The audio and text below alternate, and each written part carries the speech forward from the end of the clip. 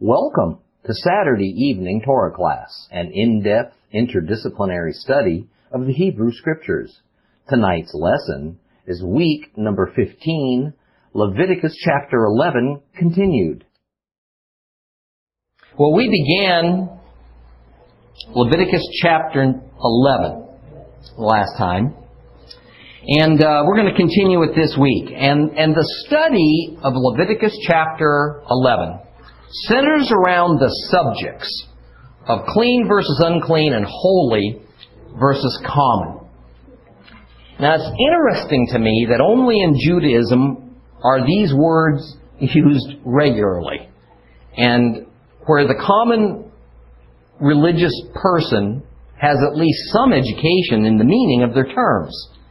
Now, if you use these same words around modern-day believers, you're going to get some blank stares. And some will wonder out loud whether those terms, other than perhaps holy, are even in the Bible or apply to us in our times. But this subject is central to the Judeo-Christian faith, and the lack of understanding equally central to, unfortunately, the weakness of the church in this age. Now let's see if we can't delve a little further into that matter today and perhaps take a step towards recovering these critical God principles. Now, the final case we discussed in our last meeting had to do with a dead animal such as a common house mouse, right, coming into contact with some object like a bowl or a pot, right, and thus transmitting the uncleanness of death onto that object. So the question becomes, now that something has become polluted with an unclean dead thing, what's to be done with that object? Right. And the next few verses in chapter 11 gives us that answer. So let's reread the last half of Leviticus chapter 11 to get our bearings this week. Turn to Leviticus chapter 11. We're going to read from 29 to the end.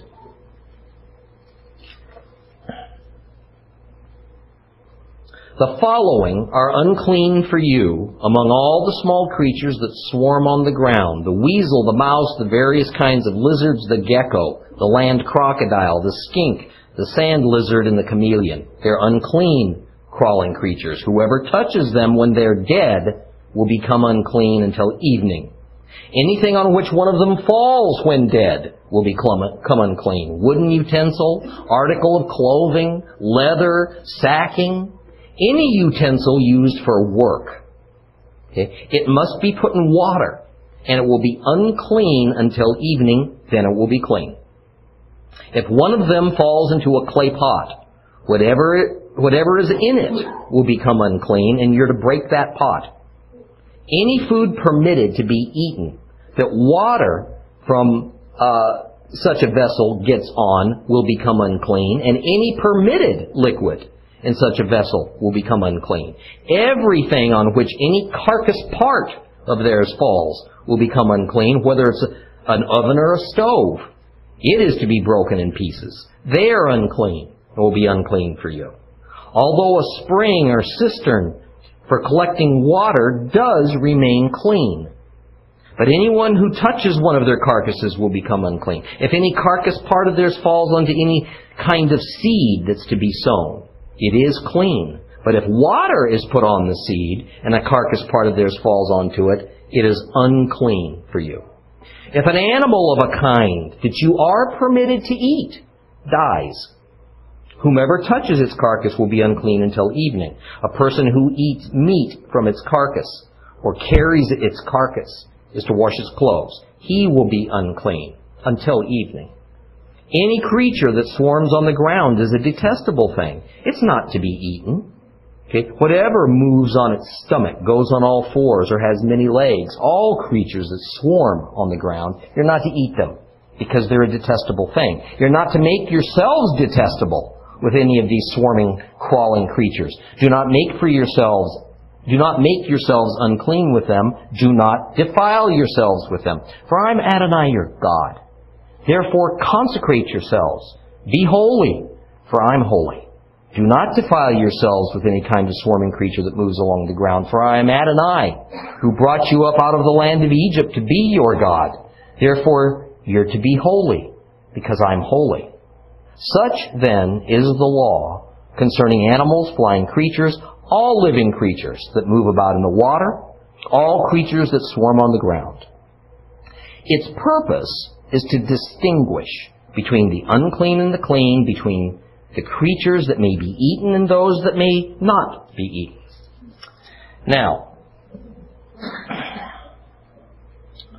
starting at verse 32, most Bible translators have the last half of that verse stating something to the effect of any article, any utensil, anything made of wood, leather, any article of clothing, something like that. But that's not really correct.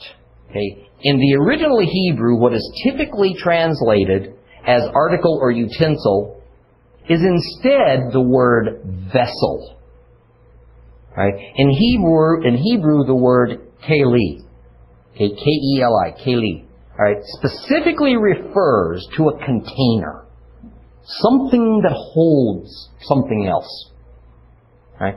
Like a bowl, like a water pitcher. Maybe it's made out of wood. Or it could be in reference to a skin, but it means like a wine skin. It's made for holding something. Okay, and the idea is to understand that the vessel is made out of something porous. And therefore, it's very likely to absorb some of what it's been filled with. Okay? And the solution for cleansing such a vessel is it can be dipped in water. That is, it can be washed with water. All right? And after the ritual washing that lasts until sunset, the end of the current day and beginning, the vessel was then considered to be ritually clean once again. However, as we're told in verse 33, if a dead animal falls into an earthenware vessel, pottery, it has to be destroyed and never used again. The same goes for an earthenware oven or stove that could become defiled. In those days, a stove could be something as simple as an upside-down pot, upside-down bowl, all right, just set over hot rocks and then set something underneath, something retaining the heat. All right, that was an oven most of the time.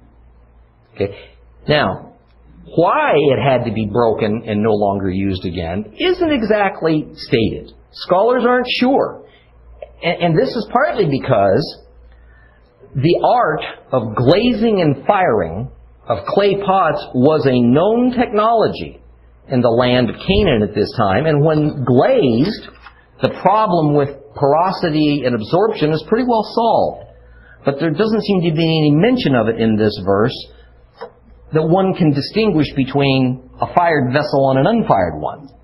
Well, the elaborateness of the Judaism purity regulations that developed over the centuries is staggering. An entire tractate in the Mishnah called Kelim is devoted to this subject.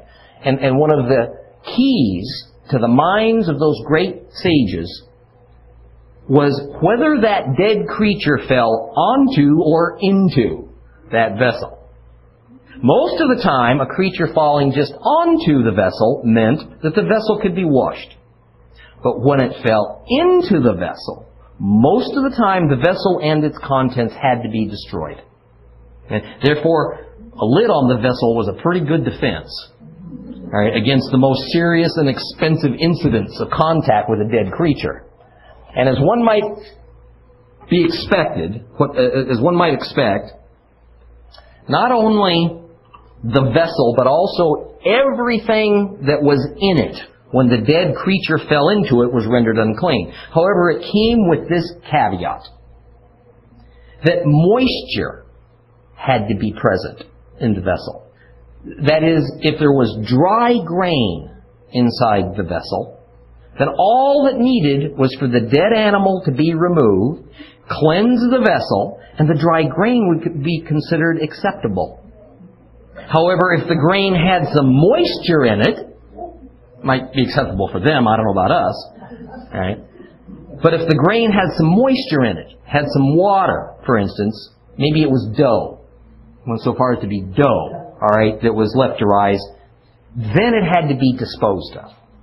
Now it seems that the key to transmitting the pollution was water, or if this was a water pot or a wine vat, then all the liquid in it was now defiled and it had to be destroyed. Now, verse 36 tells us something interesting. That if a dead animal falls into a water well, or a cistern, or a water spring, there is no transmission of pollution to that well, cistern, or spring. Okay? However, the unfortunate person assigned to dig that thing out of there does become unclean. Right? Now, here's the principle about water. When it's attached to the earth, okay, when water is attached to the earth, like in a cistern or a lake or a stream or a mikvah, okay, the water cannot be made unclean. There's nothing you can do to make that water unclean. On the other hand, water that has been put into a portable vessel like a pot, all right, or a bucket, can be made unclean because it's not attached to the earth. It's a movable thing. Okay? This lends itself to explaining why it is that a ritually unclean person or thing can be made clean by being immersed into water, provided that water is attached to the earth. All right? Water attached to the earth, therefore, cannot contract that uncleanness from that unclean thing. All it can do is lend its purity to what is unclean. Okay, now keep that in mind, because if you do, it's going to help you understand many things about the Hebrews' ritual processes and even some of the reasons Yeshua did what he did.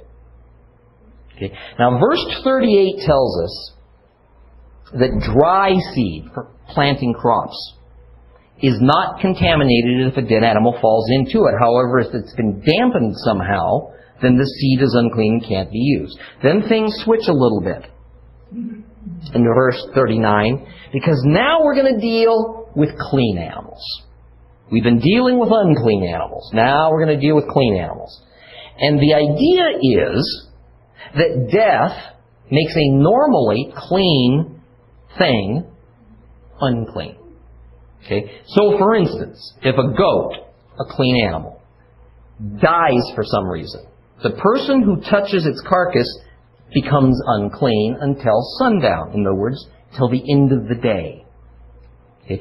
Someone who eats this formerly clean but now dead animal also becomes unclean, and in addition must wash his garments in water. And the same goes for someone who simply carries away the carcass of the dead animal. Of course, the cause of the animal's death is rather key. If the animal was slaughtered for sacrifice or just for a meal, that's fine. No uncleanness exists. It's when the animal dies from disease, all right, or it's killed by a predator, or maybe it dies by accident, that it contracts and transmits uncleanness. Then verses 41 through 44 again address this concept of shekates. S-H-E-K-E-T-S, shekates, which means abomination. Okay, and the instruction against eating any living creature that swarms, in Hebrew, sharats, S-H-A-R-A-T-S, is repeated. And obviously this is a very serious matter, that it would be repeated within just a few verses. Snakes, frogs, lizards, rats, mice, alligators, crocodiles, anything that slithers on its belly, crawls on all fours, darts around. All this is forbidden. Okay? Why? Because for Jehovah's own good reasons, these things are detestable to Him. Okay? And the one who disobeys and does eat these things becomes detestable, so to speak, to God, at least temporarily. Not something any Hebrew, nor certainly any of us would ever want to be labeled as. And verse 45 reminds us just why God has set up this stringent set of rules for Israel. Because since He is holy, His people must also be holy. Only something or someone holy can be in the presence of His absolute and preeminent holiness. See, this goes back to the Genesis concept that God made mankind in His image. Okay. God is holy, so man is to be holy. As intelligent and wonderful as a dog or a chimp or a dolphin, there appears to be no evidence, either scripturally or scientifically, to show that any living creature except for a human has the ability to comprehend God or to comprehend a spiritual world. Okay. This is unique to mankind above all other living creatures. All of whom, by the way, Jehovah places great value. Okay. And this is one reason why men are permitted by God to kill and eat other living creatures, but these same living creatures are not permitted by God to kill and eat men. Okay? The Bible sentences any animal that's killed a human being for any reason to death. Now this chapter ends with a postscript, which is rather typical for that region in those times. And just as the chapter began by telling Israel what it was that was going to be discussed, so now it concludes by reiterating the purpose of the just spoken laws and commands. And it is that the Israelites might distinguish between the clean and the forbidden foods, or as we learned in Hebrew, between the tameh and the tahor. Okay. It also involves a biblical concept that has largely been in the background, right, since the book of Genesis. This concept of God dividing, electing, and separating. Okay. Those who were here for Genesis might remember that principle, but it's been quite a while. So to sum it up, in the beginning, God went through a whole series of actions of dividing, electing, and separating. He divided dry land from the waters and separated them. He divided light from darkness in the sense of evil from good and separated them. He divided daytime from nighttime and separated them. He divided the water vapor in the air from the condensed water that formed the seas, and He separated them. He set up the minor lights in the heavens, like stars, to designate and divide seasons. He created man and divided him and separated him away from all other living creatures, just as eventually He would divide, elect, and separate Israel away from all other nations on earth. Okay? So this same process is at play in dividing, electing, and separating these foods that man may eat versus foods that he may not. In fact, although the typical translation for verse 47 says something to the effect of, for distinguishing between the living things that may be eaten, it more literally says that there may be a separation between the clean and the unclean. Now, as we're becoming more familiar with the concepts of Torah and of Leviticus, we can see the important difference between the words distinguish between and separate. Okay? In a world that demands political correctness and a tolerance for all things, distinguishing is a much milder concept than separating. Okay. Or distinguishing can even be seen as the preliminary step before one divides and separates. Yet in the original Hebrew Bible, it is quite emphatic that just knowing the difference between the clean and the unclean, between the holy and the common, which is the idea of the word distinguish, is worlds apart from acting on that knowledge, which is the idea of separating. Okay? We're not just to know, to distinguish good from evil or right from wrong. We're to actively separate the two. Okay? We're to stand firmly on the side of right and good and away from wrong and evil. And that is a lot harder to do and takes a lot more commitment than just distinguishing. Okay? But that's exactly what's expected of us who are near God, believers. Okay? Now, I'd like to begin to put together some puzzle pieces for you tonight. Pieces that hopefully will explain a lot of questions you might have concerning the relationships between sin and uncleanness, holiness and cleanness. Okay. Now keep that word relationships in your mind during this lesson, because it's going to be the key to your grasping in a whole new way the method God speaks to us through the Bible. But to get to where we need to go tonight, I need to preface it all with a discussion of language and styles of thinking, because these are real barriers for us to cross so that we can get to that truth. Now, one of the more contentious debates that surrounds the Bible concerns language. That is, the current widely held belief is that the Old Testament was originally written in Hebrew while the New was first penned in Greek. And there are scholars who are certain that parts of the New Testament were likely originally written in Hebrew or its cousin language, Aramaic, but almost immediately were translated into Greek and widely distributed in that language.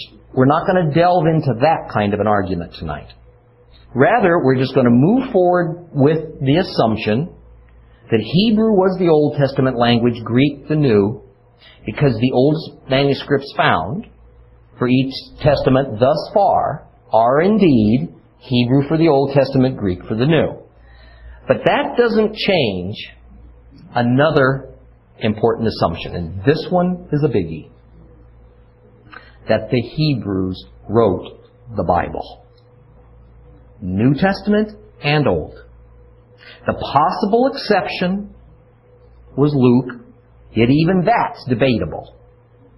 Okay? But be that as it may, even if Luke was not a Hebrew, he represents but one small piece of the biblical record. And in fact, what Luke did was to paste together written and personal accounts from Hebrews that had information on the subject.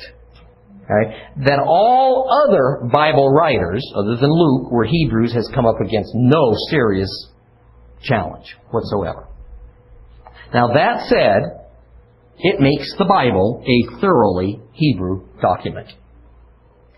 Now, does the specific culture of the Hebrew biblical writers actually even matter? You bet it does. Okay? It is a given in sociology, anthropology, linguistics, and just simple observation that language is the reflection of its culture. Okay? And that any culture is embedded in its language. Okay? When at the Tower of Babel, Jehovah divided and separated that one common language of the world into many, the result was far more reaching than simply a whole bunch of people who suddenly had almost no way to communicate among themselves. People who could still communicate among themselves, likely extended families and tribes, stuck to one another, and they formed groups out of necessity. And then the groups went their separate ways, achieving the Lord's desired purpose of dispersing and populating the whole globe. Inevitably, though, each of those language groups, now effectively divided from one another, separated, and isolated by language from other groups, developed their own unique concepts and ideas of life and death, morals and ethics, law and justice, priorities and values, so on and so forth. They developed into their own separate people groups, nations, and cultures, every one with their own language and customs and values. So the language and the culture are indelibly linked. Now, every unique culture has developed its own set of philosophies and concepts that it operates on. And many of these are actually completely unique to that particular culture and no other. Okay? More, the native language of that culture developed words found only within their language, which embodied some of their one-of-a-kind cultural concepts. Therefore, some cultures have ideas and concepts that just don't have a parallel, in any other culture or language. The point is that language and the culture it represents have concepts that are often very difficult to communicate to anyone outside that culture. Because A, there are no words that have been invented within those outside cultures to express that particular concept, and B, that it is because it is possible that certain concepts exist only within that one culture in the first place, so naturally there would be no words for it anywhere else. My wife has a lifelong friend that she just came back from visiting out west. She's a Mexican believer. And she explains that there are a number of words in the Mexican language, Mexican Spanish dialect, for the word love. And each of these words expresses a slightly different aspect of love. The problem is that most of these Mexican Spanish words have no direct English equivalent.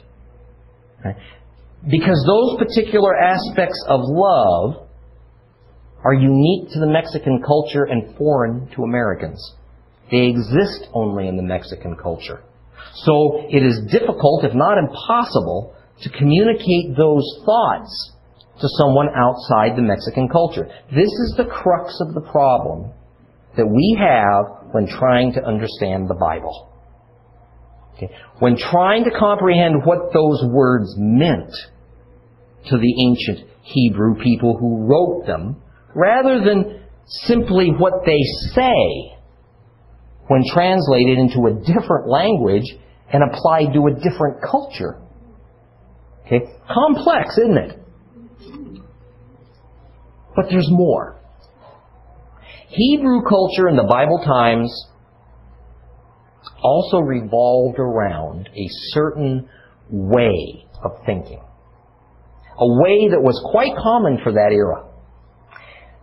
The way information was mentally processed was naturally reflected in their language, Hebrew. Now, of all people, I will tell you, it's been a most difficult challenge for me personally to even comprehend the idea that there exists more than one way of thinking, my way. If you don't believe that, just ask my wife. Did I get an amen out there? Something like that? Yeah. But what I mean by way of thinking is not about how humans put different emphasis on various matters or disagree on what's important or what has priority or whatever. I'm talking about a style of thinking. Okay? How conclusions are arrived at.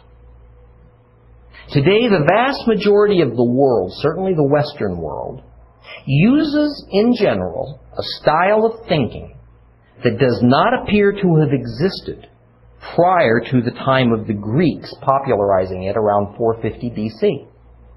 Okay? And it is this Greek style of processing information and then forming conclusions that the bulk of the developed world uses today. And it's very different from the way things were before that time.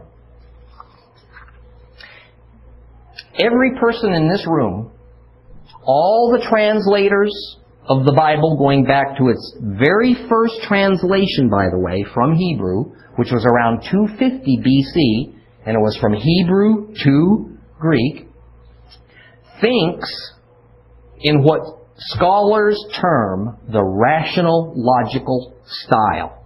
Whether you realize it or not, that's the style of thinking you think in. But the biblical Hebrews, from before Moses up to and including those at the time of Jesus and the apostles, didn't think that way. Although by the time of Jesus, some of that thought style did begin to seep into the Jews of the diaspora. They did not think in this rational, logical style of the Greeks. Rather, they operated in a style of thought that scholars call analogic. Okay. Now, what that means for us is that often what the Hebrew writers of the Bible meant is totally obscured by the difficulty of attempting to translate analogic Hebrew thought into modern day Western thought style, and using rational, logical based languages like Greek, Latin, and English. And I'm going to explain the significant difference between analogic thought of the writers of the Bible and rational, logical thought of the Bible interpreters and of each of us. So I'd like to ask you to kind of take a deep breath, shake the cobwebs, right, and pay close attention. After all, what could be more important than recovering the way the writers of the Bible thought so that we can understand what they meant by what they said? Now first, let's define rational logical thought. This is the style of thinking that we all use unconsciously because we've grown up with it. It's unlikely any of us have ever even been exposed to an alternative style of thinking. We wouldn't even have recognized it had we seen it. Okay. Everything in our modern Western culture and in most world's cultures reflects rational logical thought and has for 2,000 years. Okay. I say most cultures because Chinese and other Oriental peoples still incorporate analogical thought to a great degree in their culture. Okay. A well-known saying, often aimed at the Chinese, is that they are inscrutable. Okay. And that is usually mouthed by some poor international businessman or a diplomat out of absolute frustration in trying to understand and communicate with these Orientals. That is, we simply cannot seem to understand how these strange people think. They're just it's a mystery to us. Right? The point is that rational logical thought is by no means universal. Okay? Nor is rational logical thought better, or is it something that's more advanced than analogical thought. It's simply different. Okay? Practically the opposite, really. And it's not something whereby you and I made some conscious decision to choose one style or the other to think in. Okay? The rational logical style of thought is present in all we're surrounded with, right? And how we're taught in our culture. That kind of thought is also embedded in science. Okay? The so-called scientific method that we were taught in grade school necessarily utilizes rational logical thought. The two cannot be separated. Rational logical thought relies on reasoning, and it operates on a philosophy of cause and effect. If I do this, the result is that. Okay? It's systemized thought. That is, it operates on the principle that everything that exists is part of a larger system. And every system is structured such that we can break it apart into smaller and smaller subsystems. And we can examine these subsystems separately, and we can see how they work. For instance, in the language of science, a car is a system. It's composed of many subsystems, like a motor and a transmission and a body and brakes and electrical wiring and seating and heating and air conditioning and so on. An engine, all by itself, can be developed and examined completely outside the car. All right? And in fact, that same engine and the principles that guide its development can be used in a whole slew of applications and systems, such as boats and trucks and airplanes and electricity generators. Okay? Alone, each of these many subsystems, each of them is complete and whole. They're self-contained. They perform a function. But when we then connect several of these subsystems together, presto, we have an automobile. Okay? Here's another example. In Western medicine operates generally in a way that does not see a soul as a separate part and subsystem of a human being. Rather, a soul is seen as just part of our brain function. Okay? A soul is a belief. Rationally, logically, it's really nothing more than the result of how our brain operates. Okay? Rationally, logically, there is no identifiable part of a human called a soul. Something that can be removed, examined, and repaired. Okay? I won't even get into the concept of a spirit, because that has almost no meaning at all in Western medicine. Okay? Now, rational logical thought is generally broken down into two main types of reasoning processes. Something they call inductive and deductive. Probably bringing back a lot of college stuff, high school stuff you guys read about now. Deductive reasoning operates on combining a series of hard, cold facts in order to come to a conclusion. Fact number 1, all dogs have 4 legs. Fact number 2, Rover's a dog. Conclusion, Rover has 4 legs. That's deductive reasoning. Simple enough. But inductive reasoning does not seek to achieve a mathematical certainty as deductive reasoning does. Inductive reasoning occurs when we gather bits and pieces of information together, and then we combine them with our life experiences and our knowledge in order to make an observation of what seems to be true. Okay? Here's an example of inductive reasoning. Observation 1, John came to class late this morning.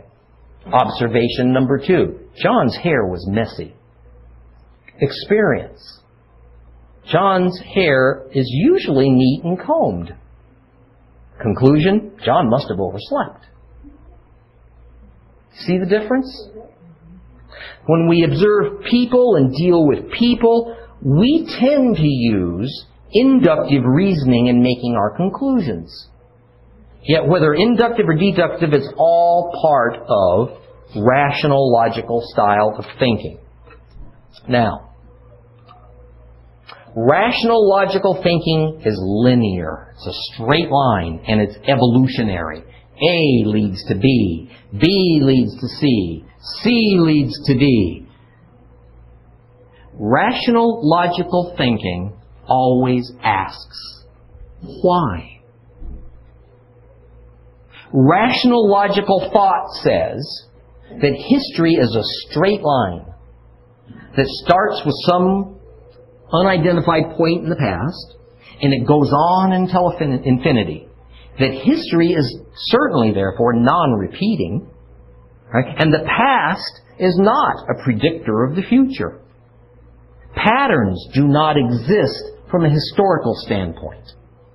The thing about rational logical thinking is that it operates best in a vacuum. Okay? Away from relationships, away from connections to other things that might be similar or that happened previously. Truth and relevance are pragmatic. That is, in the rational logical thinking style, the question of why did something happen is defined by how it happened and exactly what happened. It's a very narrow search for relevant information because it pertains to a specific event that happened at a specific time and nothing else. The past and the future have no relevance or connection to one another. Now, what I just described to you is what the Bible would call Greek thinking.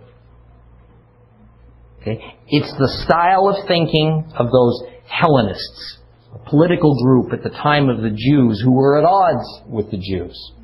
And in a few minutes I think you're going to see why that style of thinking simply does not know what to do with the Hebrew style of thought, analogic thought. Now, before I try to explain analogic thought, the type of thought that the writers of the Bible used, let me state right up front, there is nothing wrong. There is nothing ungodly, nothing faulty about rational, logical thinking. Okay? Provided we acknowledge that it's not the only style. Okay? And that it does have its built-in limitations too. Okay? For instance, the universe is created by Jehovah doesn't necessarily operate in a rational, logical way. Try, as scholars and scientists might try at times to pound square pegs into round holes to make it seem that way. Okay? Rational, logical thinking is necessarily man-centered. It is totally dependent on factoring in the 4 dimensions that are observable in our universe: length, width, height, and time. Okay. The credo of rational logical thinking is that only things that can be scientifically observed and tested and are repeatable are real. It relies on the power of the human mind to discover and then to use those discoveries to make decisions and judgments. What cannot be proved by logic and reason is automatically invalid. Okay? Now, analogic thinking is an entirely different animal. It operates based on patterns and models. Okay? Analogic thinking searches for and it recognizes common foundational truths that are shared between similar things, even though those particular similar things may not be completely alike. For instance, the operation of the wings of an airplane, to a degree, are like the operation of the wings of a bird or a flying insect. Certainly, beyond the ability to fly and having some structures that stick out called wings, there aren't very many similarities between birds and jets. Okay? Yet the same principles of aerodynamics are at work in both flying creatures and in airplanes. Analogic thinking relies on relationships and then connections. Okay? For instance, think about what we've been reading in the Torah in general, Leviticus in particular, how it doesn't attempt, there is no attempt, to explain the reason for each new law or instruction. Rather, another but a similar law or instruction is just added to the mix. And then another, and then yet more. The relationship between all these laws and instructions then creates this overall picture that establishes the meaning. So, if you're like me, and we ask ourselves when studying Leviticus, so why can't we eat pork? In reality, the answer simply is because it conforms to the underlying principle behind all the other laws. That's the reason. That is, that the new rule is what it is for the purpose of staying in perfect relationship to all the other rules. Okay? The original Genesis pattern, therefore, becomes the context in which everything else that comes later has to conform. That's how patterns and models work. Okay? Yeshua spoke often in a particular kind of analogic thought style called parables. Embodied deep within his sometimes very puzzling parables were these spiritual principles and patterns that exist and they never change. Okay? But he got his point across by applying principles of established and understood patterns to other things that didn't, on the surface, even seem similar. In fact, sometimes the dissimilarities were so big that people had and still have a hard time understanding the meaning of those analogies that he drew. Why? Because they didn't recognize the pattern that connected it all. What does a mustard seed have to do with the kingdom of heaven? Why would anybody throw valuable pearls to farm animals, especially pigs? What does running out of oil to keep an oil lamp burning have to do with the return of Messiah? The answer is in the long-established spiritual patterns and principles. Now, the thing about analogic thinking is that it must have a pre-existent original pattern, a Genesis pattern, okay, from which to progress and then model itself after. So the important issue in analogic thinking of the Bible characters is this: which pattern is true and relevant for this current situation? Okay. Therefore, in the Greek style of thinking, the search is always for why. Why? But in the Hebrew style, the search is always for which. Which pattern fits a particular regulation or circumstance? And when they find that, when we find that, then the meaning becomes clear. Analogic thinking tends to see things as microcosm. A microcosm simply means it's a little world all into itself. Okay? It's a little miniature universe that's a model of the bigger and more elaborate one. Okay? A family, for instance, is a microcosm of a community. That is, a family is just a miniature-sized grouping of people that is similar in principle and structure to a larger grouping of people called a community. Now that we understand the basics of the problem, let's get to the practical terms of what this means to us and to the study of Torah. We know that Hebrew is a language now that embodies a culture of analogic thinking. On the other hand, Greek is a language embodying a culture of rational, logical thinking. Hebrew is a completely separate culture with a completely unique language that was designed to communicate the Hebrews' unique concepts and thoughts. And the Hebrew concepts that we see in the Bible are based on the mind of God and the information He gave to them and them alone in the form of the Torah and then the later Scriptures. Greek is the widespread and variant culture with a unique language that was designed to communicate its particular cultural concepts and philosophies. Greek culture is based on human discovery, human philosophy, science, technology, man-made systems of morality and truth-finding. How does a Greek system of thought and problem-solving extract truth and meaning from an entirely opposite system of thinking?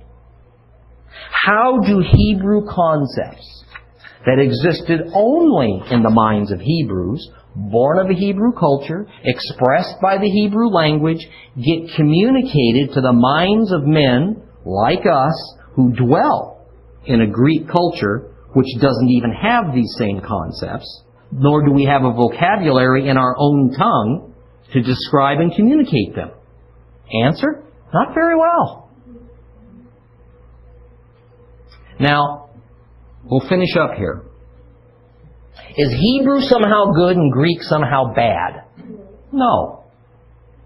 Is Hebrew godly and Greek's ungodly? No, not at all. God created all language. Okay? In fact, He absolutely forced language variation on the human race, the Tower of Babel.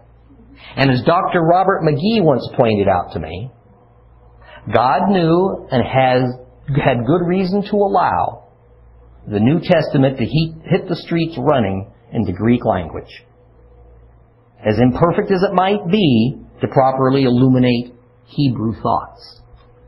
So our task now in Torah class, and my passion,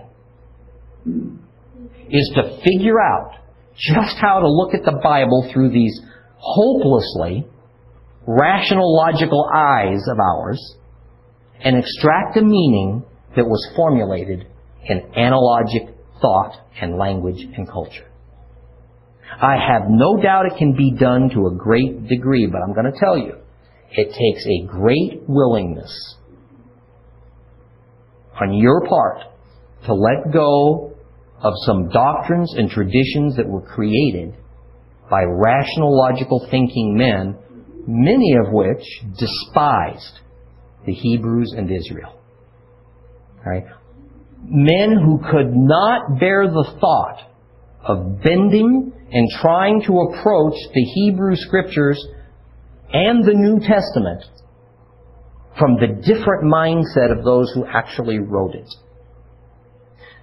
This would have involved actually validating the Jewish culture and Jewish thought style, something that by the middle to the late 2nd century was absolutely unthinkable for the now Gentile-controlled church that wanted no form of Jewishness to remain, and certainly not to be a part of something called Christianity. We're going to conclude this next week and then move on into Leviticus chapter 12.